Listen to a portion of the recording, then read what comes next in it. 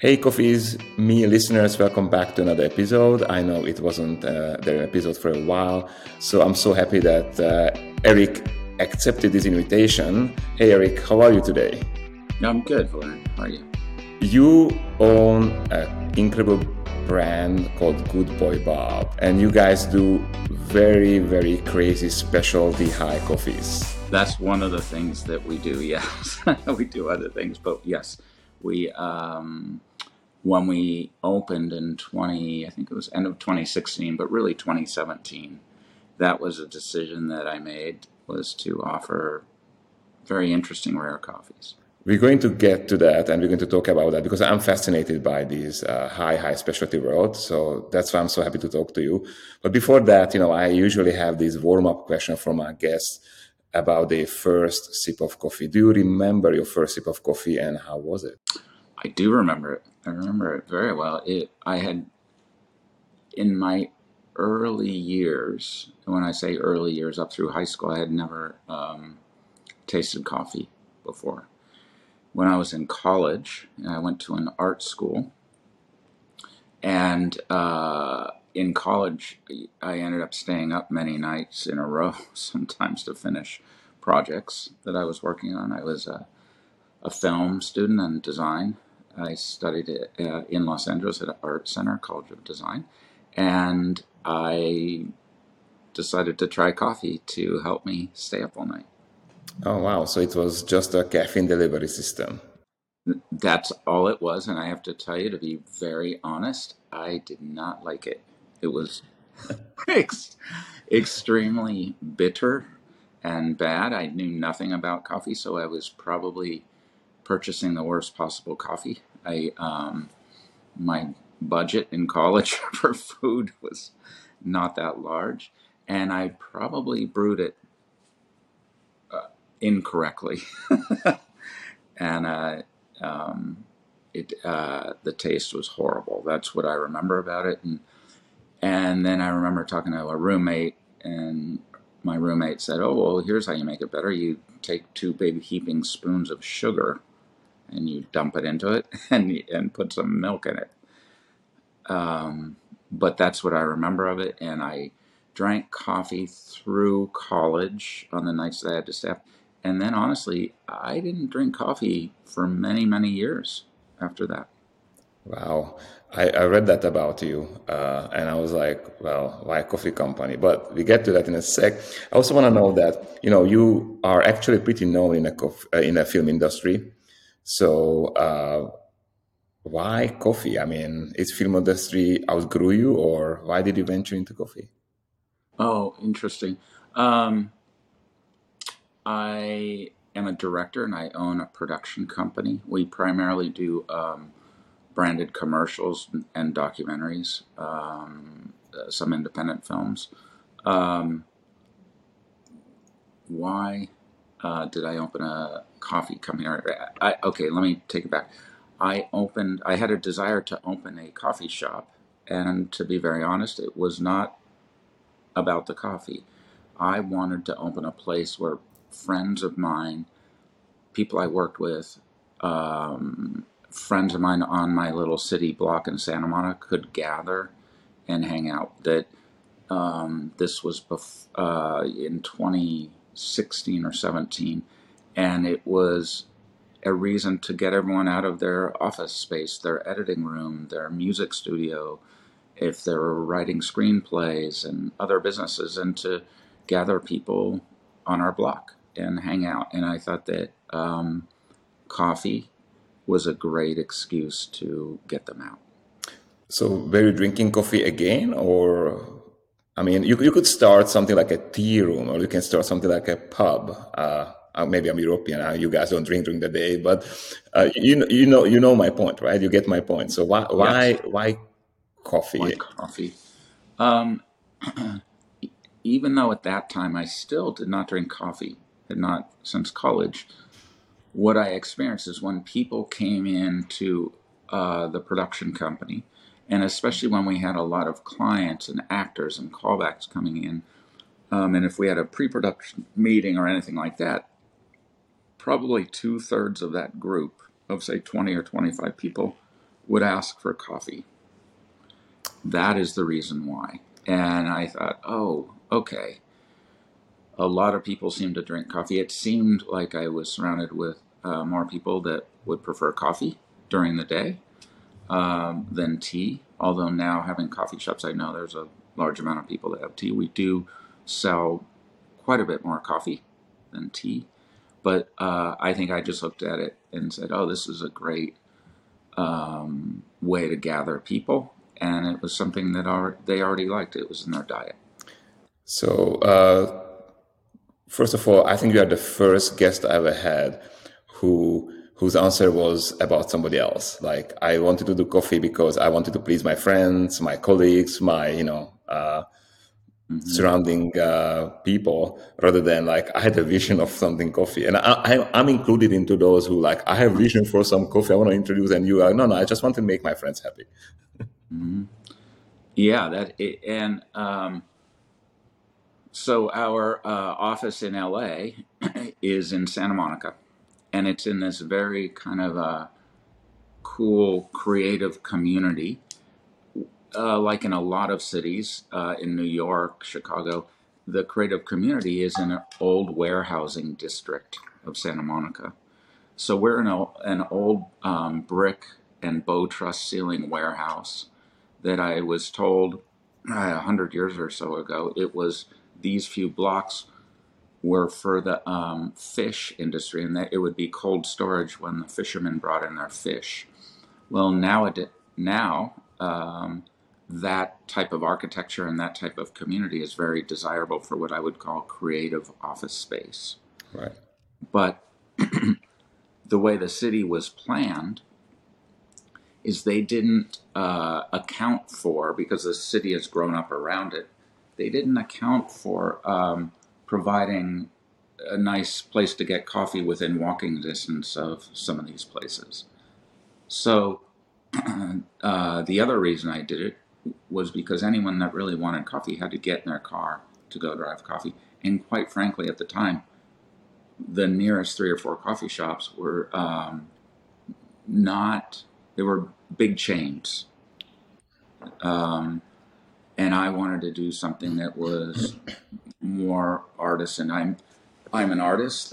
Most of my friends are artists. They're either screenwriters or actors, producers, photographers, and I wanted to create a space not only to bring them in and have them exchange ideas with each other and say hello to each other, but I also wanted to create a place that was like a little home, and it was artful, and it wasn't a typical big chain type of an experience. Okay. Um, awesome. And now I get it. But here's the thing. For that, you don't need those crazy, amazing coffee. So let's talk about that. Okay.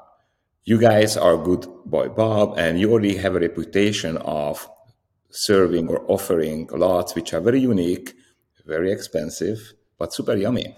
I had a Mm-hmm. chance to try one of your lots in when I was in LA, so I was really impressed. So why did you decide to go this very unusual way? Because I have to say, anytime I pitch this to any of my students here, they go like, "No, that's nobody will buy that coffee," and you Mm. proved us wrong. And that's a good point. When I first started to do this in 2017, a lot of the coffees we offered, you could not find them anywhere in the United States. Um, we had many people come in that were like yourself, amazed, and they would travel a long ways. I remember there was a business person from Europe that had a layover in LA that I think we were serving a cup of excellence #1 at the time. And he got in an Uber from LA, and his layover came to our shop in Santa Monica to pour over. But back to your question, why did I do that? I think it goes back to the core of why I opened that coffee shop. Um, I wanted to make something special and something that artists would appreciate. And these are most of my friends, like I said. And I took a big risk on that. And to be honest with you, even now, 6 years later, that we have 3 coffee shops and we serve quite a bit of it, it doesn't really pencil the high-end coffees. But it's just who I am. I would like to be able to offer that experience to somebody like yourself that can appreciate it, or it could be a musician that just likes coffee but just wants to try it.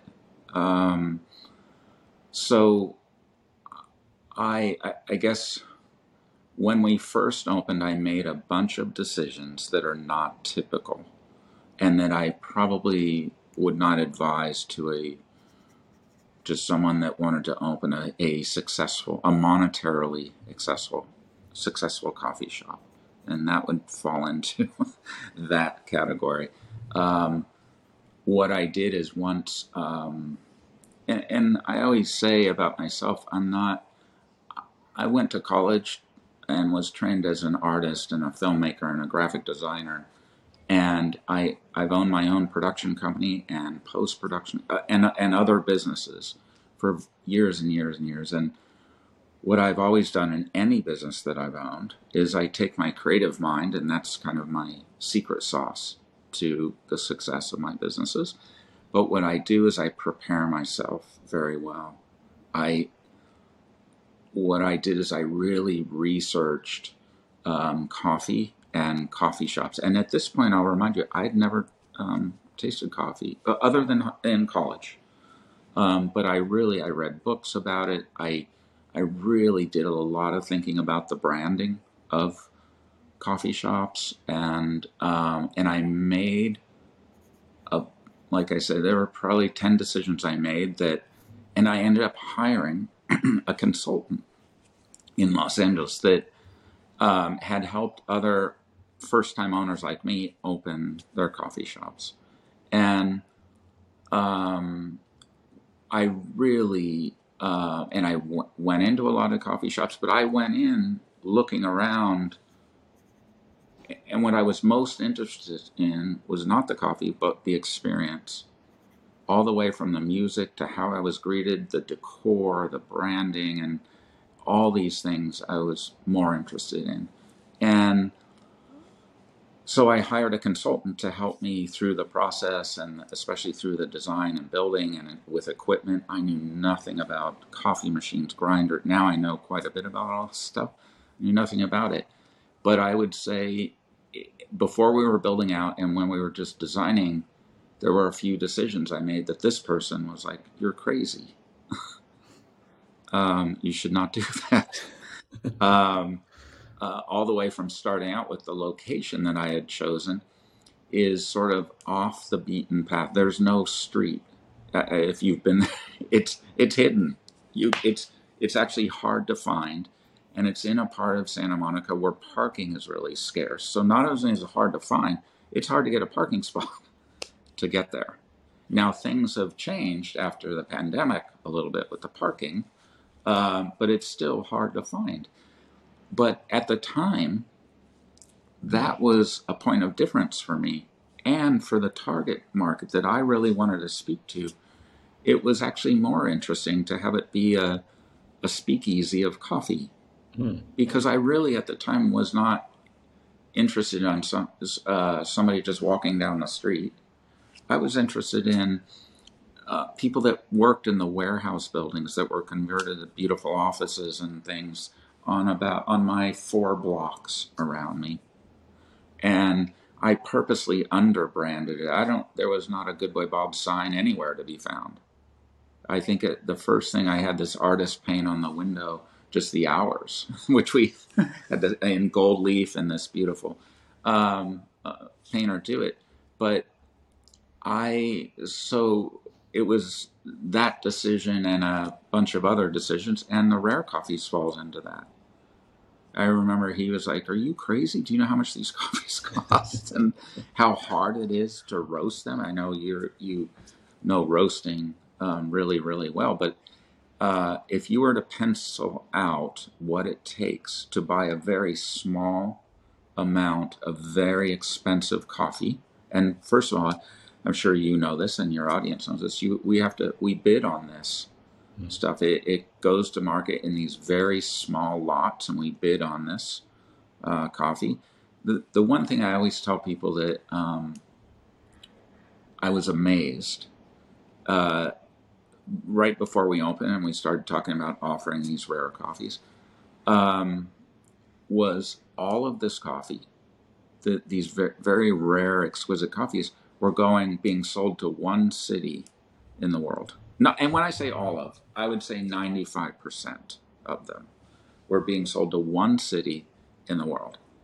And it, someone told me that before I looked at the internet to see where it was being delivered to, and I would have guessed somewhere near Italy, maybe Yeah, at the right. time. I would have guessed maybe China. I had no idea. And then I looked at the screen, and it's all going to Tokyo. Right. And but then when uh, it sunk in to me, of like, I understand now. I have filmed in Tokyo many times. The culture there is one that embraces things. The other thing about getting a very rare pour over at one of our Good Boy Bob coffee shops, it takes 4 to 5 minutes to prepare.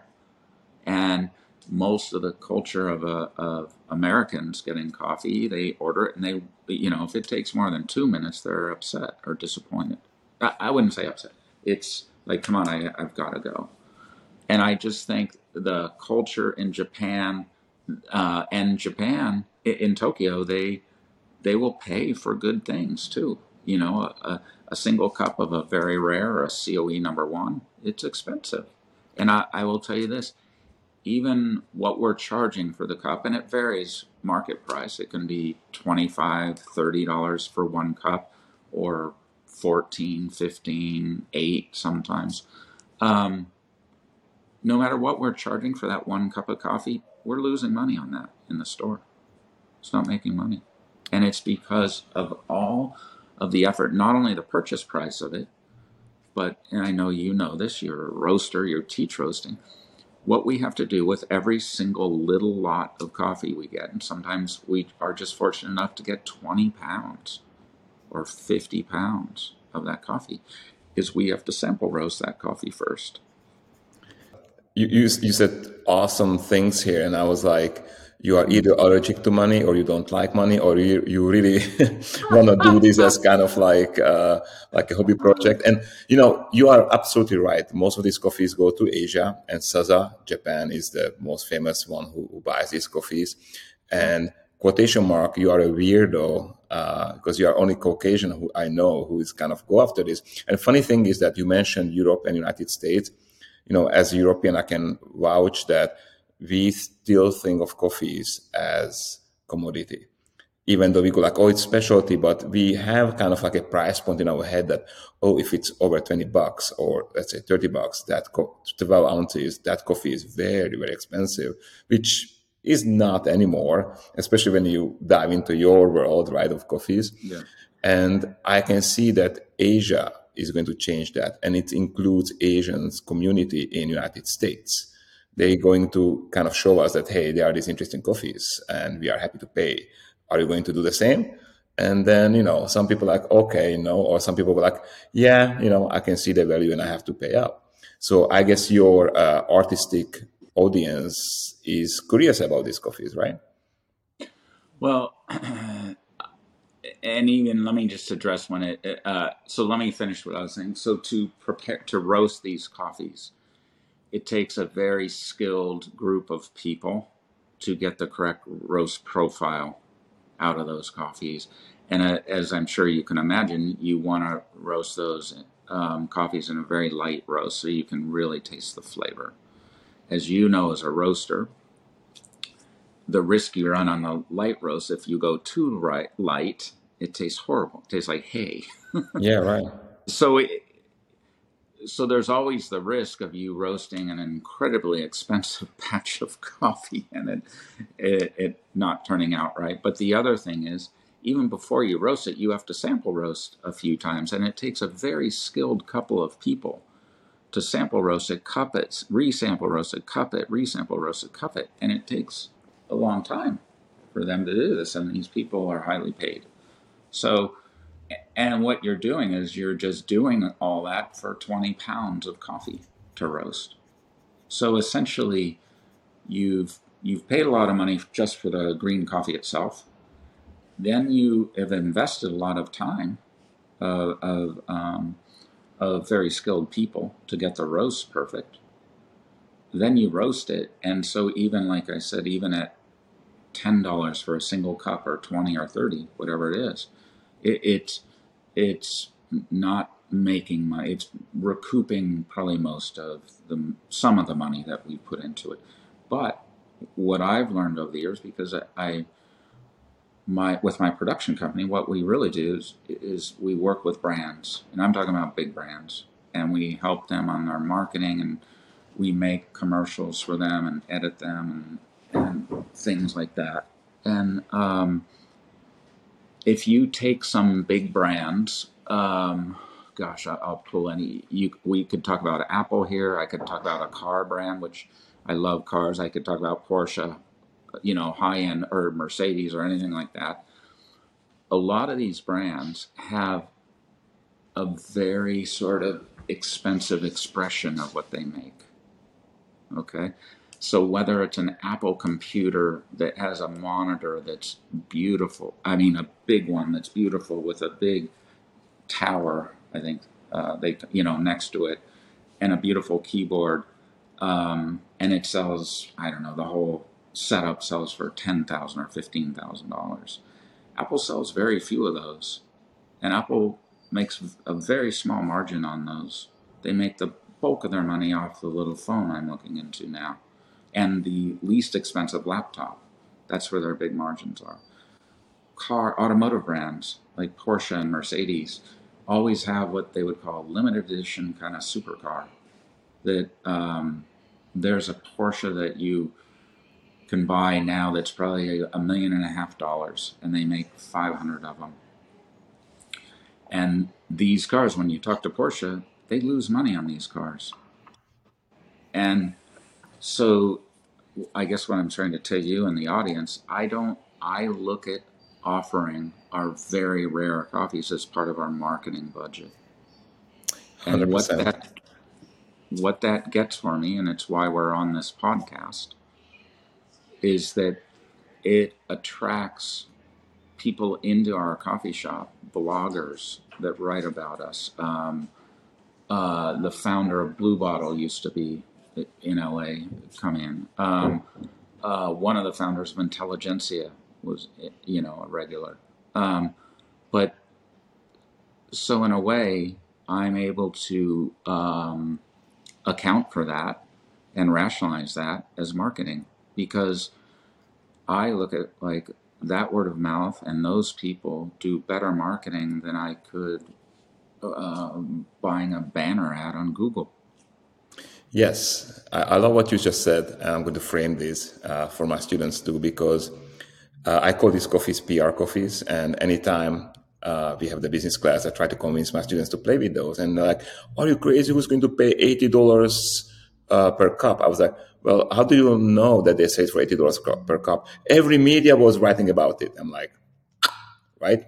So there you go. Everybody talks about it. Everybody writes about it because it's Yes. shocking, it's interesting. Is it really worth? There's questions. People got curious. People come down and check it out, right? Here is my question about that. So you told me that how hard is it to make money with these coffees, but Yeah. in all together, do you think it's worth doing so you can actually your other coffees can make money as that your cafes can make money? Yeah. Okay. So an interesting thing happened during the pandemic to us. Before the pandemic, we didn't really offer um, coffee online, and the pandemic hit. And what I did is to keep all of our employees at Good Boy Bob. And at the time, we had just one coffee shop. Then I had signed two other leases for the next two, but we really couldn't build for a while. It held all that stuff up. But when the pandemic hit, we had a lot of regulars, people that were very loyal to the Santa Monica shop, that were emailing and texting and writing us and saying, "I'm stuck at home. Can you bring a bag of your beans to my house and deliver to my house?" And I have to give a lot of credit to our baristas at the time and everyone that worked there at the time. And it was a crazy time around the world, and it was a way for them to still make money, but it was difficult. But so they we ended up delivering coffee to a lot of people's homes in the greater Los Angeles area. And what it sort of taught me, and that led to one thing, led to another. And so when you're talking about our rare coffees now, is we have a pretty good, robust business. And I do think there is a day pretty soon where specifically the rare coffees will start making money. And so we ship our rare coffees now all over the world, to Dubai and Tokyo, Europe. A lot of these people never get to taste these coffees. So that has sort of changed and opened up for us. When I first did it, when I first opened, and to be very honest with you and our audience, I have other businesses that put food on my table. So it didn't have the criteria of a lot of businesses where it has to make this much margin so I can pay my rent and put my kids to school and things like that. It was sort of, it was an art project for me that I was invited. It was like hosting a party for people on my block that I have had a business on that particular block for over 25 years. I know most of the other business owners. There are other filmmakers and editors and composers and things like that. And it was a place to go, come on over and let's hang out. Let's talk about your project. And here's what I'm working on, exchange ideas. And it didn't have the burden of me going, oh my gosh, at the end of the month, I have to have this much money to pay my rent and do these things. So what I was able to do was make decisions like this.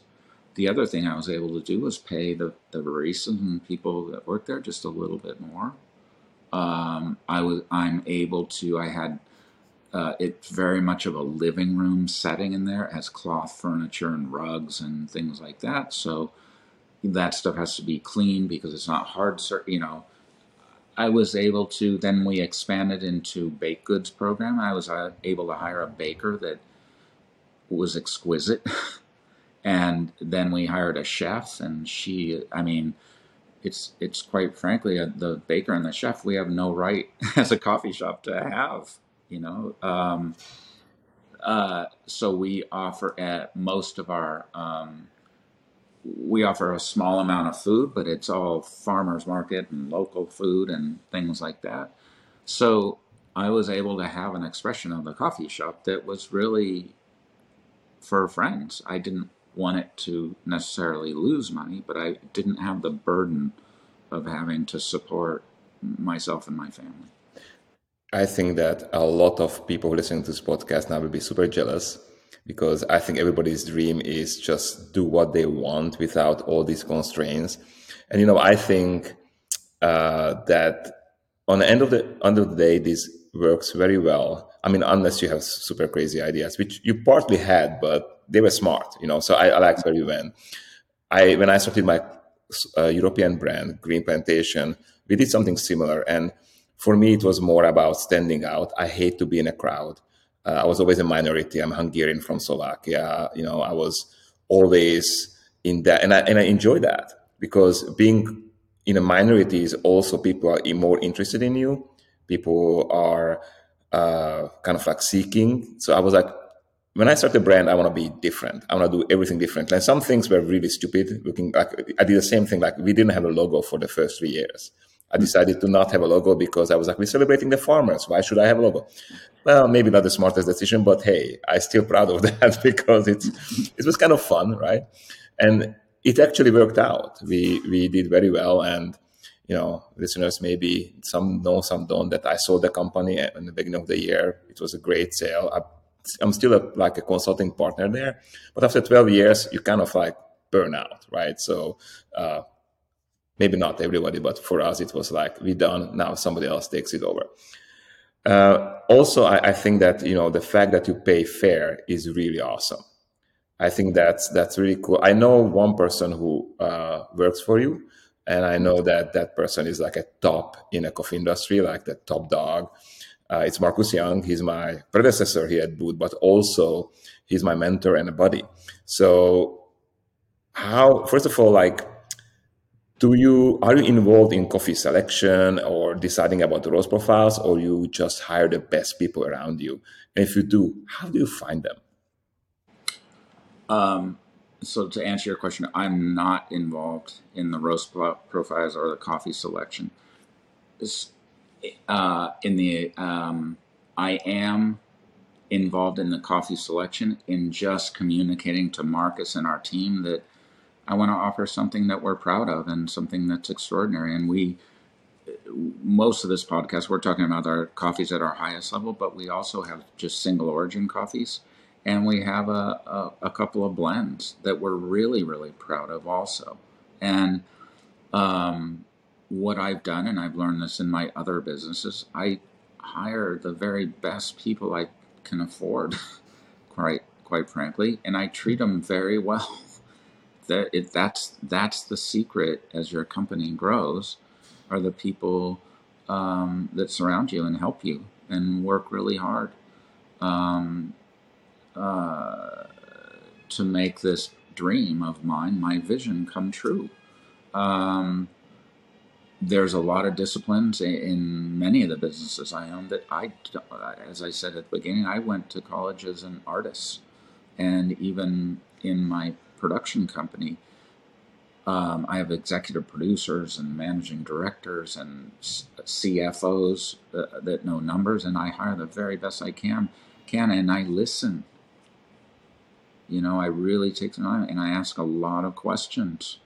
And at the end of that, then I will make decisions with my creativity mix in there. And sometimes I know that those decisions have some risk involved, but at least I feel like I've done the research and I know what the risk is. Because I do believe, and this is true of even someone opening a coffee shop, don't just open a coffee shop that looks like everyone else's and tastes like everyone else's, and you treat people like everybody else. Just like you said with your coffee shop, it should be an expression of yourself, of how you like to treat people, the music that you like, the cutlery that you like, the aesthetic that you like, and be different. And I told you at the beginning that I made a bunch of decisions that I think typical coffee business people would say, "Oh my gosh, you're crazy." All the way from offering a couple of excellence winners to opening and having our shop in a place where it's hard to find. I mean, you literally have to walk down an alley and there's a little gate that you go through with no signage, and you come around there and there's a bunch of people sitting in a parking lot and inside enjoying music and great coffee. But one of the other decisions that I made as we grow and had 2 locations and 3 that is sort of against the grain is I didn't want any 2 of our brick and mortar coffee shops to be the same. And I know this from marketing, and we work with a lot of big brands. Typically, Starbucks, which is hugely successful. And by the way, I admire a lot of things about Starbucks. I can't stand their coffee, but I think it's an incredible brand that they've built, and a lot of things they've done are interesting. And lately, but one of the things they did that helped them do that is they basically created a store and duplicated it around the world in hundreds of thousands of locations. It's always a green sign. It's very similar architecture and seating and things like that. And other McDonald's has, I mean, other brands, especially food brands, have done this. And I decided to take a chance and do something different. Our first coffee shop is like a speakeasy. It's hard to find. The second one in Culver City, we're part of a food hall. And so we're one of a bunch of other brands in there. There's an oyster person across the aisle away from us. There's a sausage place. And so what was really important to me, and it came out of the ethos of the first one, was I ended up spending a lot of time in that 5 or 6 blocks where we were going to open, just hanging out there, getting to know the community, going to movies there, walking the sidewalks, because to me what is important is knowing your community. And so instead of coming in as Good Boy Bob or as Starbucks and going, we're Starbucks, we're going to put up our green sign and this and this, this. I want to come in the community and go, let me understand you.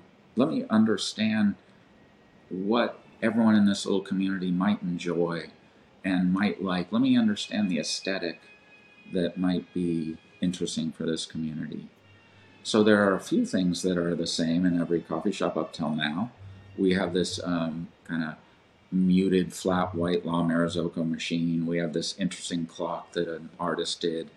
And there's one in the Museum of Modern Art in New York that is the same in all three. But other than that, each expression is totally different. The third one in Manhattan Beach, which is my hometown, and it's right here on the beach. It's a kind of grab and go. There's no seating at all. You walk in, there's a counter, you grab your coffee, and you go spend time at the beach. But in my mind, it's perfect for that community.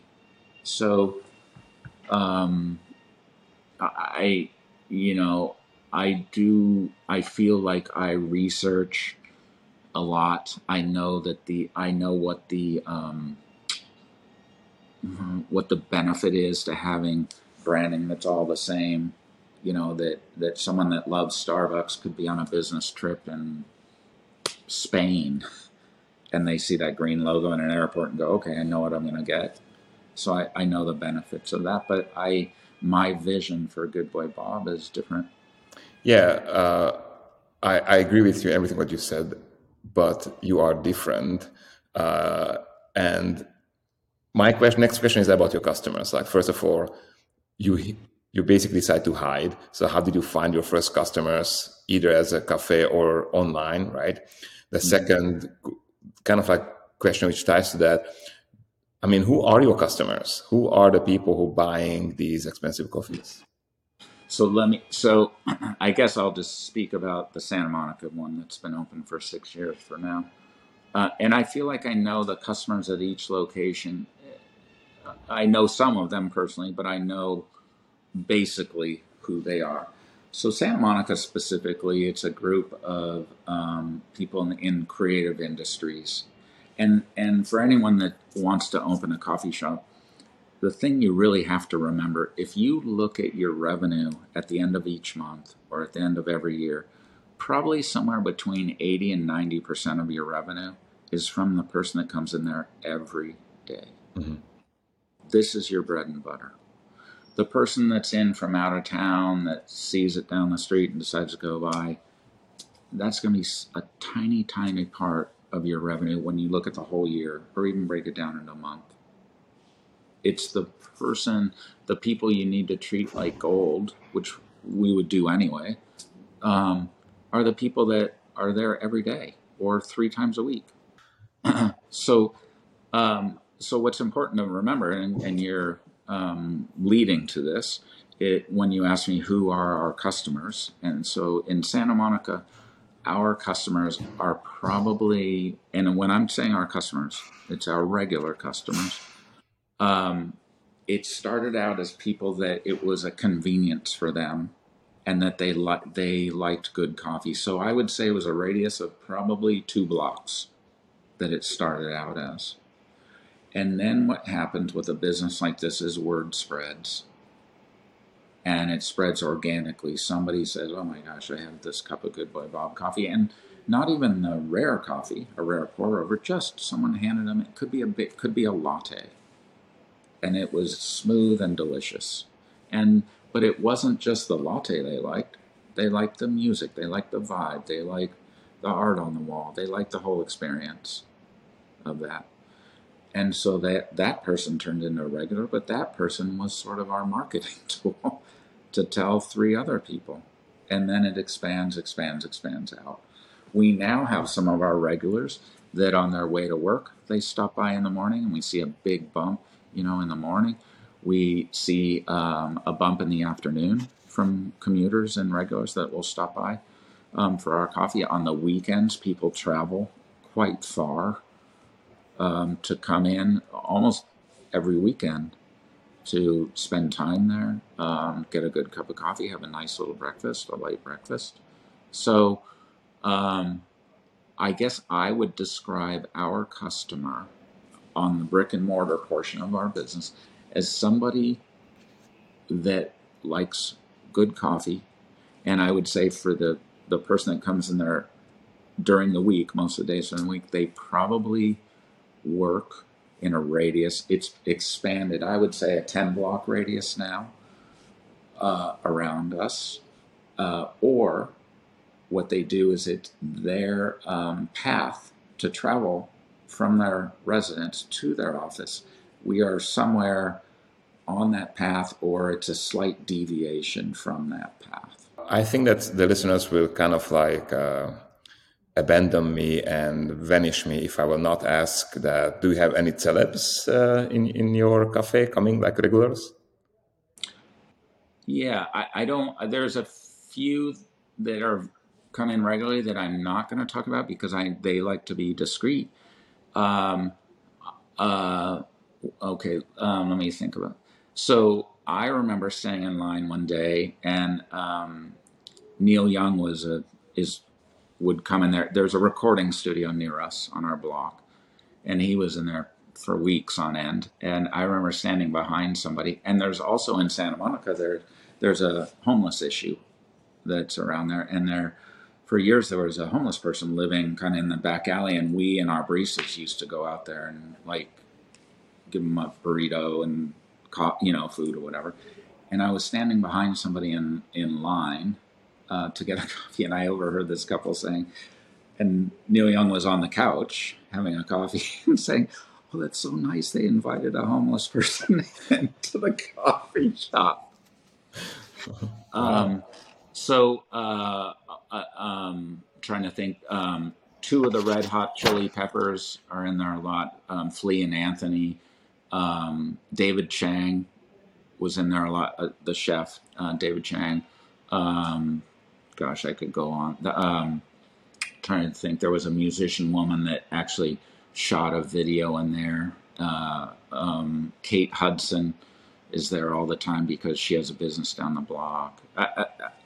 A bunch of people. And I think there's several reasons for this. Number one is that the coffee shop is hidden and it's not on a busy corner, and there's not a lot of strangers. And most of these people come in and they don't get bothered. They don't ask to have a selfie taken with them. It's just very natural and interesting. And then I would say there's a lot of other very creative people that, like J.J. Abrams, that are sort of not as front-facing as a celebrity, but there are people like that.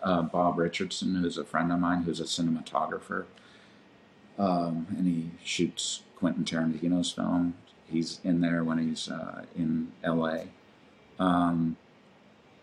But I think the fact that it is sort of the speakeasy and they can come in and relax and not be bothered. I think that a lot of those people, especially a lot of the musicians, seem to really like great coffee. That's surprising. And I don't think they're like you or Marcus on that level, but I think they have, and I would put myself in this category. Marcus Cups Coffee, I'm like amazed that he can sit with other people, Raul and other people we have on our team, and they write down on these notes, and they turn over their notes, and they have 4 or 5 descriptor, raspberries, cotton candy, this, that, and they're similar. And I have to be honest, I can never do that. Well, But when Eric, they, come on. I mean, you're doing movies, right? So I cannot do that. I'm amazed when anytime a good movie comes out and I cannot do that. So, let's do yeah, our job and you do your job. So that's cool. yes, but I am in awe of our team, that can do that. What I can do, I feel like I have enough of a developed palate to basically discern whether in my mind, it's good coffee. And how I would define good coffee is it's smooth. It's not bitter. There's not a harshness to it. It, I know Marcus always gets upset with me when I say, "Oh, it's kind of sweet." He's like, "Well," you know, but just a black pour over, where it just has a really good taste and flavor to it. Eric, So I want you to, if you ever have a time and you are in San Francisco, I want you to come over, especially if you have a sensory class. I'm more than happy to kind of like play with some coffees with you and you will get it what Marcus is talking about. It's all about training. And I understand that you don't want to be what Marcus is or what we do, and that's cool. But like we have this sensory foundation, which is an amazing class for anybody, chefs, or it can be just a coffee connoisseur, and kind of like with holding hands, we guide you through how to think about it, and people go away like, oh, now I can taste wine, now I can taste anything else, which is pretty cool. My last question yeah, about this whole topic of who drinks your coffee is like, what do you I think? would love that. Where is this heading? Because we talk that the Asian cultures are the one who really embracing this, but who do you think is next? Who is going to embrace this coffee? Well, this is interesting, and I put a lot of thought in this in the last couple of years. I what a big goal of ours at Good Boy Bob now is to share our coffees, and I don't mean the very expensive coffees. I mean even just a good blend, is to share a good coffee that was grown by good people, and to share it with people that have never experienced that. And I think more specifically, I'm talking about the type of person that doesn't live, because to really experience good coffee, most of these good coffee shops are in densely urban areas. Cities like Los Angeles and San Francisco, New York, kind of thing. The person that you know lives on a farm in Iowa, or the person that I don't know, lives in northern Canada, um, the person that lives in rural part of even Italy doesn't really get to experience this. So I think the thing that is really interesting for me to focus on right now is how can we get a bag of coffee in their hands to try at home. And um, it's I think it's like a fun challenge, I think, for all of us at Good Boy Bob. And but I will tell you this: I did as one of the things that I do is my father was into auto racing, and I love auto racing. And I go to races across the country. Most of these racetracks are in sort of these rural areas. There's a racetrack in Elkhart Lake, Wisconsin, in the middle of the woods in this little one stoplight town. And I went to that race there, and I race in a race series, the Trans Am race series there. And when we traveled there, and a lot of spectators show up for the races. There are over 100,000 people that show up there, and most of them are from rural areas around Wisconsin, Minnesota, and things like that. And what I started doing, this was probably 3 years ago, is I brought out a La Marzocco Mini, which is sort of a high-end home machine. We flew a barista out, some good grinders and things like that, and we offered coffee. So these people would walk up to the barista and say, "Gosh, I'd like some coffee." The barista would say, "What would you like?" We didn't offer a pour over at the racetrack, but we offered lattes, espresso, flat white, cappuccino, and we had brewed coffee also. And a lot of the people said, "I have never. What is a latte? What I've heard of it from movies, TV shows, read about it, but I've never. I don't even know what is in a latte." So I'm just trying to calibrate you on. And this is like most of America, right? We're on this podcast and talking about rare coffees and people like Marcus and things like this. This is a very rare, small group of people right here. Most of the people in the world don't forget about the rare COEs. Don't even get to really taste what you and I would consider just a good cup of coffee, brewed coffee. And so I got to, and I ended up talking to a lot of those people and meeting a lot of the people. I would talk to them about, well, how do you make your coffee at home? And they'd say things like, well, and how do you brew it? And they would say things like, oh, I bought a Mr. Coffee thing at Target, and I buy my coffee at Walmart, that I put in it. And the amazing thing that happened is we would hand them a cup because 9 times out of 10, they just wanted, at the end of the day, they were curious about what a latte was, but they didn't want it. They were just curious about it. They just wanted a cup of black coffee, drip coffee. And we would hand them that coffee. And I remember there was a couple and they had some kids, and this was in Wisconsin. And the woman sipped the coffee, and I was standing there, and she said, "Oh my gosh, did you put anything in this coffee?" And I said, "No, we have a brewer in the truck here. It's just drip coffee." She said, I, I don't believe this is just coffee and water."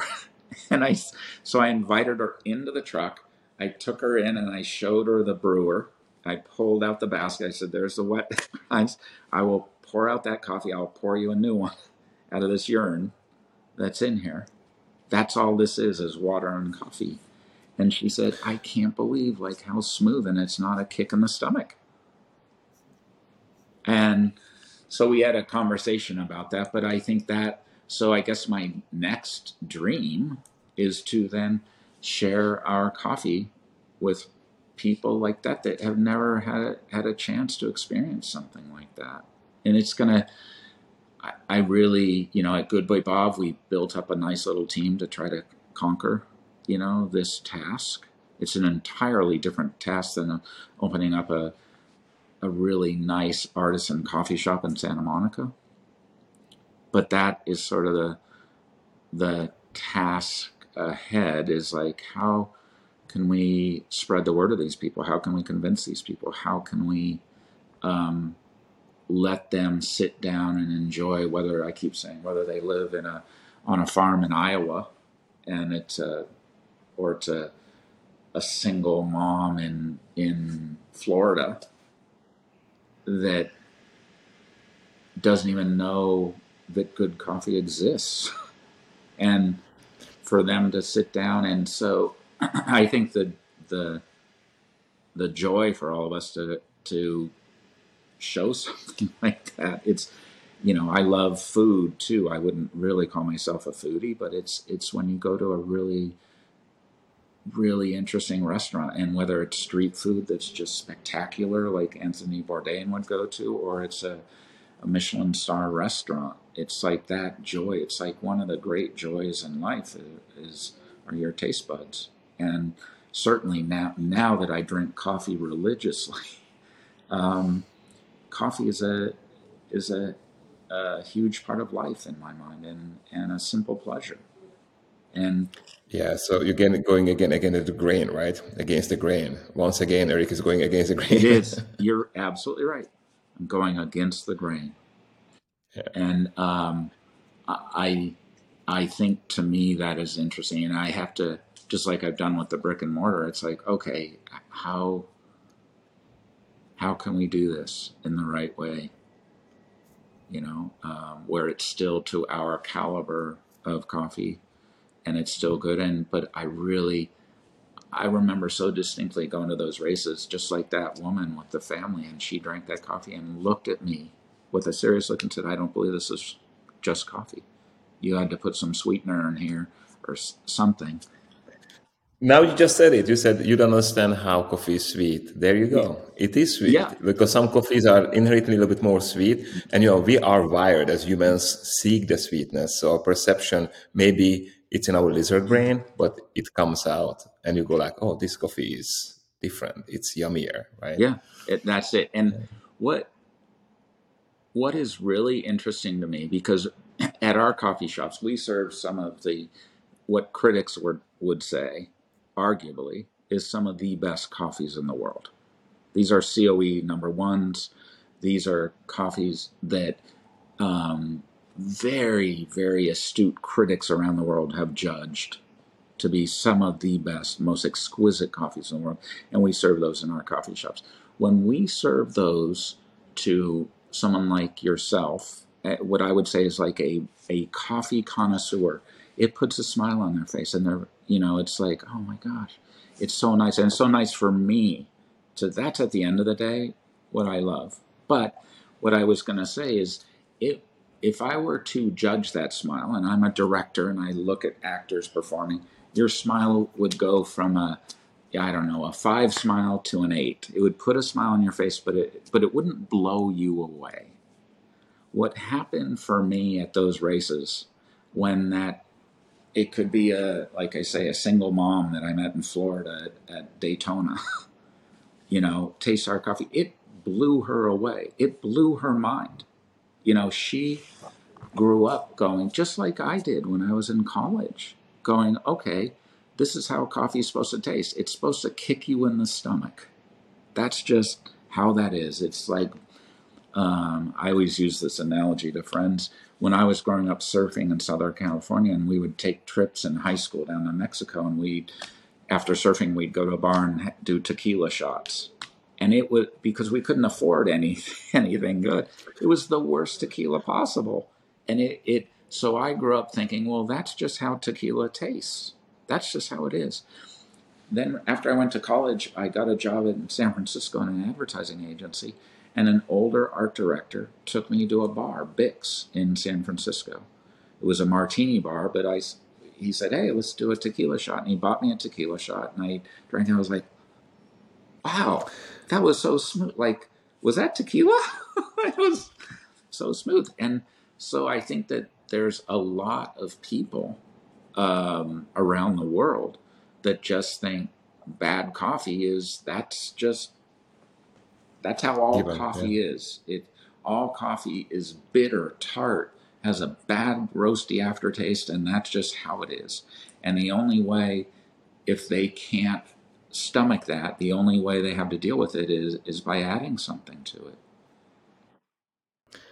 All right, thanks so much. I mean, this is I saw that this really came from the heart and how passionate you are about the rural America or people did not discover the coffee yet. And it's something which people, I agree, neglect because that's a hard task to convince them to drink this coffee, right? Yeah. So you again making your life complicated, but that's why we like you, right? That's why the Good Boy Bob is such a great blend. So I know you are limited with time, and I used to ask this question my previous guest, but I didn't ask it for a while. And I was like, let me do this because people miss it. Yeah. If I would give you today $10,000 and let's say you don't have any fortune, Yes. what kind of coffee business would you start or how would you start to sell the coffee? So interesting you say this. I knew this question was coming, so I put a little thought into this, and Awesome. and it's like I do most things. I try to prepare myself, but I can't. And it really, I would say, for the first couple hours, it stumped me. At first I was gonna say, don't get into the coffee business with only $10,000. Stop. Don't do it. In business, there's that term: you have to have enough runway to get that business up and off the ground. You have to have a little bit of money in reserve because you are going to hit stumbling blocks. And the other thing is you're going to have opportunities that will arise for your business that you didn't foresee. And some of those opportunities, it will take an investment to make the best out of those. So at first I was going to say, okay, if you have $10,000, don't do this. Take that $10,000 and put it into a savings account, let it multiply. But I think I have an interesting answer if you really want to do this. What my answer would be is get a coffee cart. But, and as you listen to this podcast and you're starting to find out about me, the most important thing about that coffee cart is you need to scout around of where you're going to operate that coffee cart. And what I would say, some of the criteria for where you decide to operate that coffee cart is you know that community of people, and that there's not another similar coffee being offered around where you're going to have that cart. So I'll give you an example. If you are a person that likes to go to swap meets on Sundays, and you've been doing that every Sunday for 10 years, and you know all the people there, you know what they like, what they don't like, and there isn't a good cup of, there's coffee being offered at the swap meet, but it's horrible, is that you go, okay, I'm going to offer great coffee here. I know this crowd. That's the most important thing. I know this group, this community here. I know how to greet them, how to talk to them. I know what kind of cup they'll like and things like that. That you become one with the community. So it could be at a swap meet. It could be at, I don't know, it could be at a surfing event. It could be on a corner in your town. But make sure you know the town and that you know the people. But I think with $10,000, you have a shot of doing it. The other thing I think you'll find out is, do I like this business? So you have a very inexpensive kind of entry point. You have not signed a lease. You have not invested in a ton of equipment. You have not hired anyone. And you can also kind of throttle it and go, hey, I'm just going to do this coffee cart on just the weekends. So you're not committing your life to it yet. You're just finding out, do I like this business? Do I like greeting people and figuring out what's going on? Do I like making the coffee? And then I think once you do that, and is it successful, then the key is, if you do like that and you want to open a brick and mortar store, now you have a little bit of a reputation Experience too. and experience on it too. And now you can transfer a bunch of that knowledge to the brick and mortar store, which now it'll be a commitment. You have a lease. You're going to have to do a build out. It's going to be a commitment. But at least you've found out some things, and you have a little bit of a following if you've done your cart near where you're going to open the brick and mortar place. Awesome, Eric. I would be so disappointed when you stop there. That I do not recommend that, because you, as an artist and a creative person, I was expecting something like this. So I'm so happy that you went ahead and kind of told. And I give you a background of this question. It's not just now pulling it out of my bottom. It's actually how much money we spent starting Green Plantation. It was 8,000 euros. And I know it's a different world. Slovakia is much cheaper than starting a business in LA, but and that's why it's a tough question, because you have to think about it.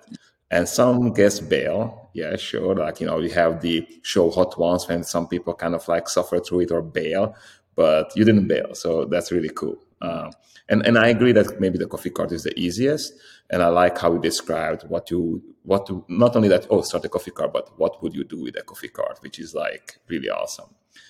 All right, so I tortured you here for almost an hour, or actually over an hour. It's only fair that I give you a chance. Do you want to ask me a question?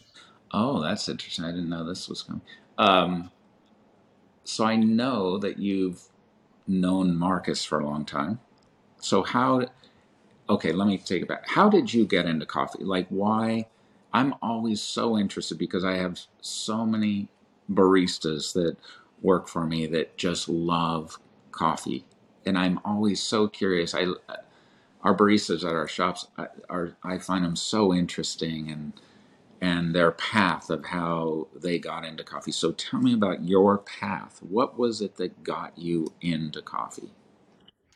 Oh, I'm so happy that they asked this question. I didn't expect this question, but I always answer it on my courses because that's how I introduce myself. But I think you as a cinematographer will love this. So I used to work for United Nations.